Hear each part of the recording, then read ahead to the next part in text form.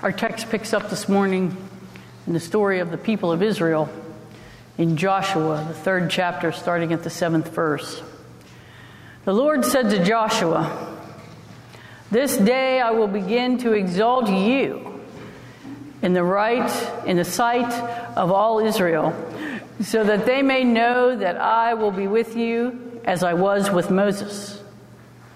You are the one who shall command the priests who bear the ark of the covenant. And when you come to the edge of the waters of the Jordan, you shall stand still in the Jordan." Joshua then said to the Israelites, "Draw near and hear the words of the Lord our God." Joshua said, "By this you shall know that among you is the living God, who without fail will drive out from before you the Canaanites, the Hittites, the Hivites, the Perizzites, the Girgashites, the Amorites, and the Jebusites." And that was 4 semesters of Hebrew right there. "The ark of the covenant of the Lord of all the earth is going to pass before you into the Jordan. So now select 12 men from the tribes of Israel, 1 from each tribe. And when the soles of the feet of the priests who bear the ark of the Lord of all the earth, rest in the waters of the waters of the Jordan flowing from above shall be cut off. They shall stand in a single heap. When the people set out from their tents to cross over Jordan, the priests bearing the ark of the covenant were in front of the people. Now the Jordan overflows all its banks throughout the time of harvest.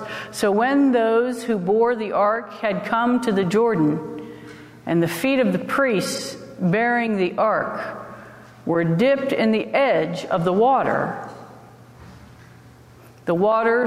flowing from above stood still, rising up in a single heap far off at Adam, the city that is beside Zarephath, while those flowing toward the sea of Arabah, the Dead Sea, were wholly cut off.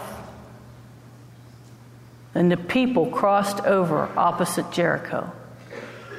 And while all Israel were crossing over on dry ground, the priests who bore the ark of the covenant of the Lord stood on dry ground in the middle of the Jordan until the entire nation finished crossing over the Jordan."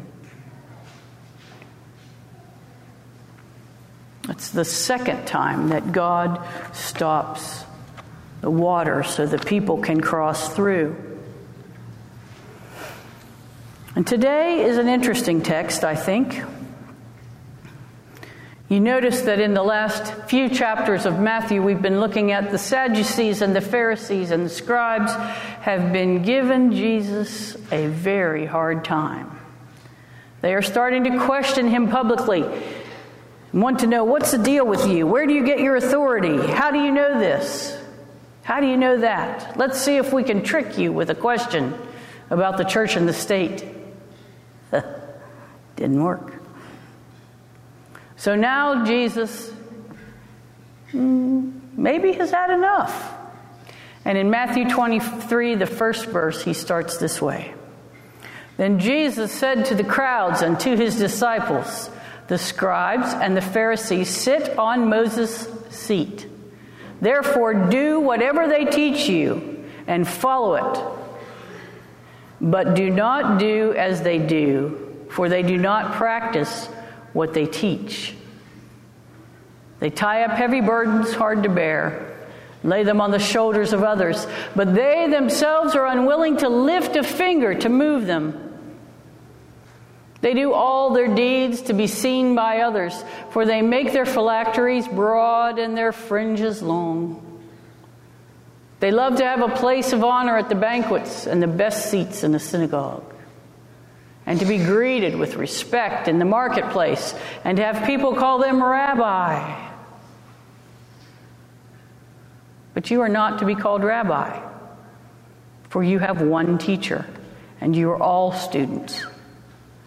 And call no one your father on earth, for you have one Father, the one in heaven.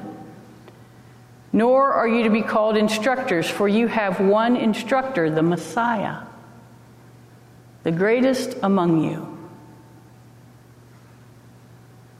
will be your servant. All who exalt themselves will be humbled, and all who humble themselves will be exalted. Friends, this is the word of the Lord. Thanks be to God.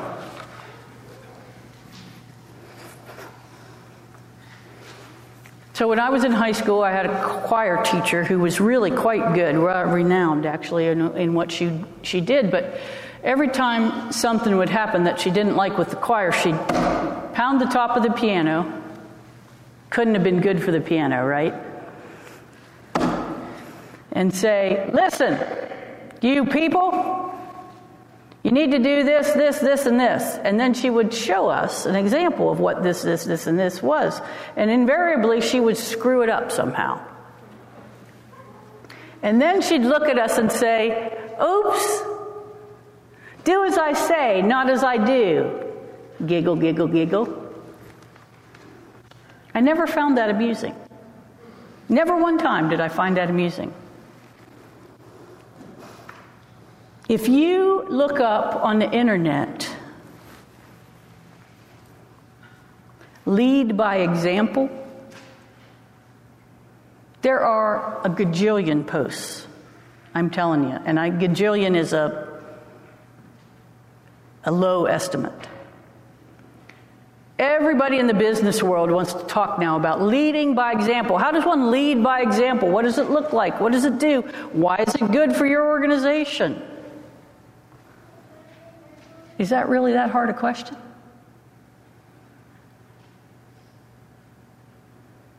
Really? Lead by example.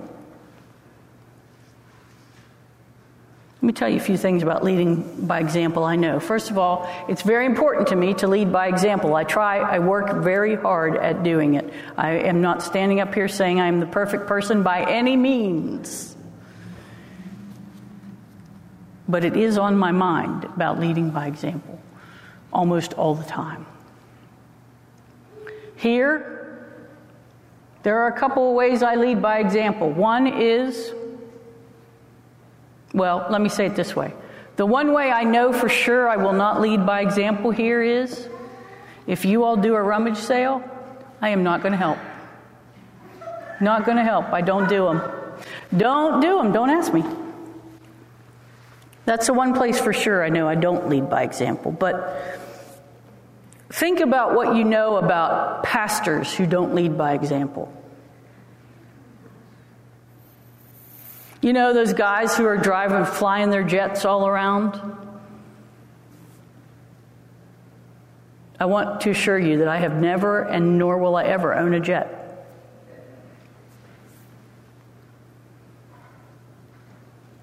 People who seem like shysters because they're always asking for money.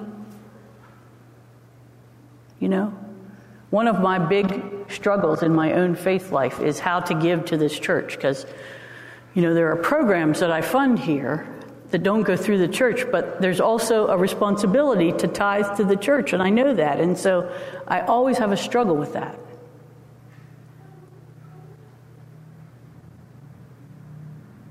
If you don't lead by example,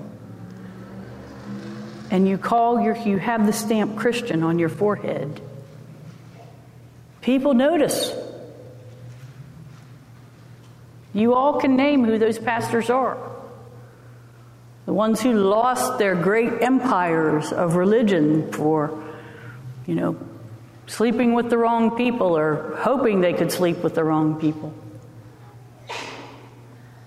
For me, that notion of leading by example is far more personal but benign. And here's what I know. Here's the example that always sticks in my head. My grandmother, when I was young, was very involved in the funeral meals of the church. You know the funeral meals, how they go? Lots of people are involved, and lots of people help, and lots of people bring in things. And invariably, every time she did one, she would come home and say, that pastor of ours, do you think one time he would roll up his sleeves and wash a dish? No. You ever seen me in the kitchen of the church? Right? There's a reason for that.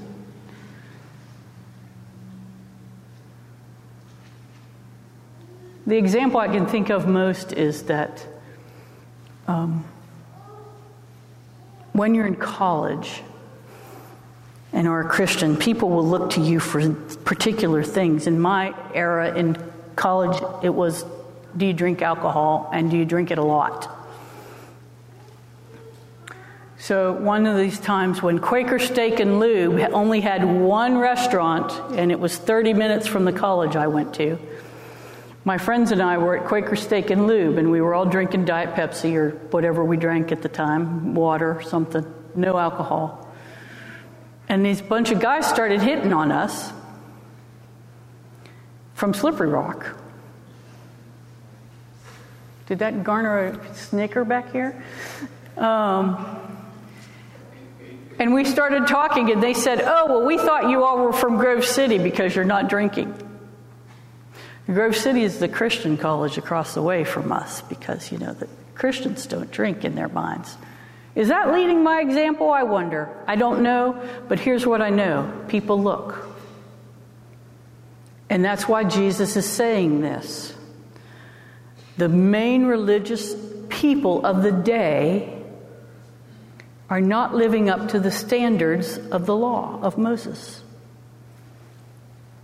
And so he's saying they still have authority because they sit on Moses' seat. These people are still valuable for you to listen to. But be careful what you do. Because they're not doing what they're supposed to. So if you do what they do, you're going to be in trouble. You're not following Moses' laws.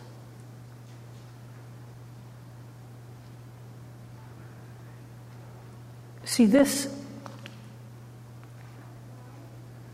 seems very simple. Do what the law says.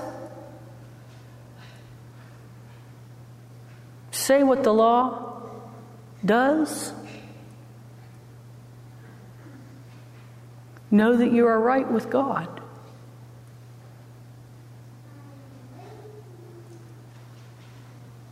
But if we are human, we know that it is difficult sometimes to follow the law to its letter.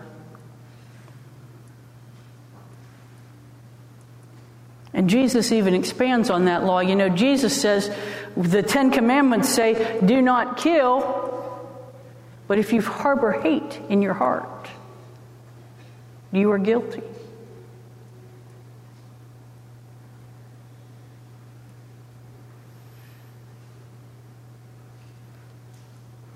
Do as I say and do as I do becomes difficult then.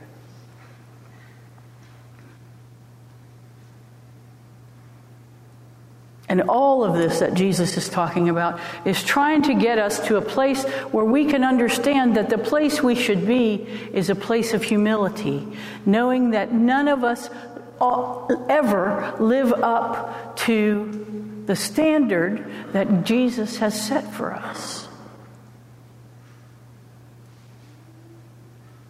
That's a hard one to accept. My friend Bob Willett says it this way. He says, you cannot not sin. And I promise you that there are many people in this room who don't believe me when I say that. Not that they don't believe the theological doctrine or whatever, but they just don't believe that their sins are that bad. I'm not bad. Never killed anybody. I don't know if I ever really even harbored hatred in my heart. That's pretty harsh, right? But I'm a sinner. I don't live up to the standards the way I should. You're a sinner. You don't live up to the standards the way you should. Don't get it wrong. That doesn't mean you're not supposed to try.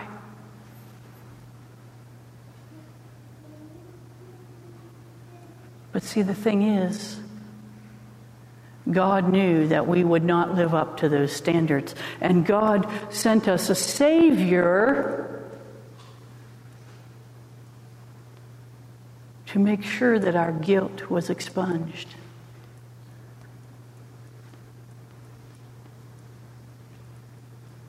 The glory of Jesus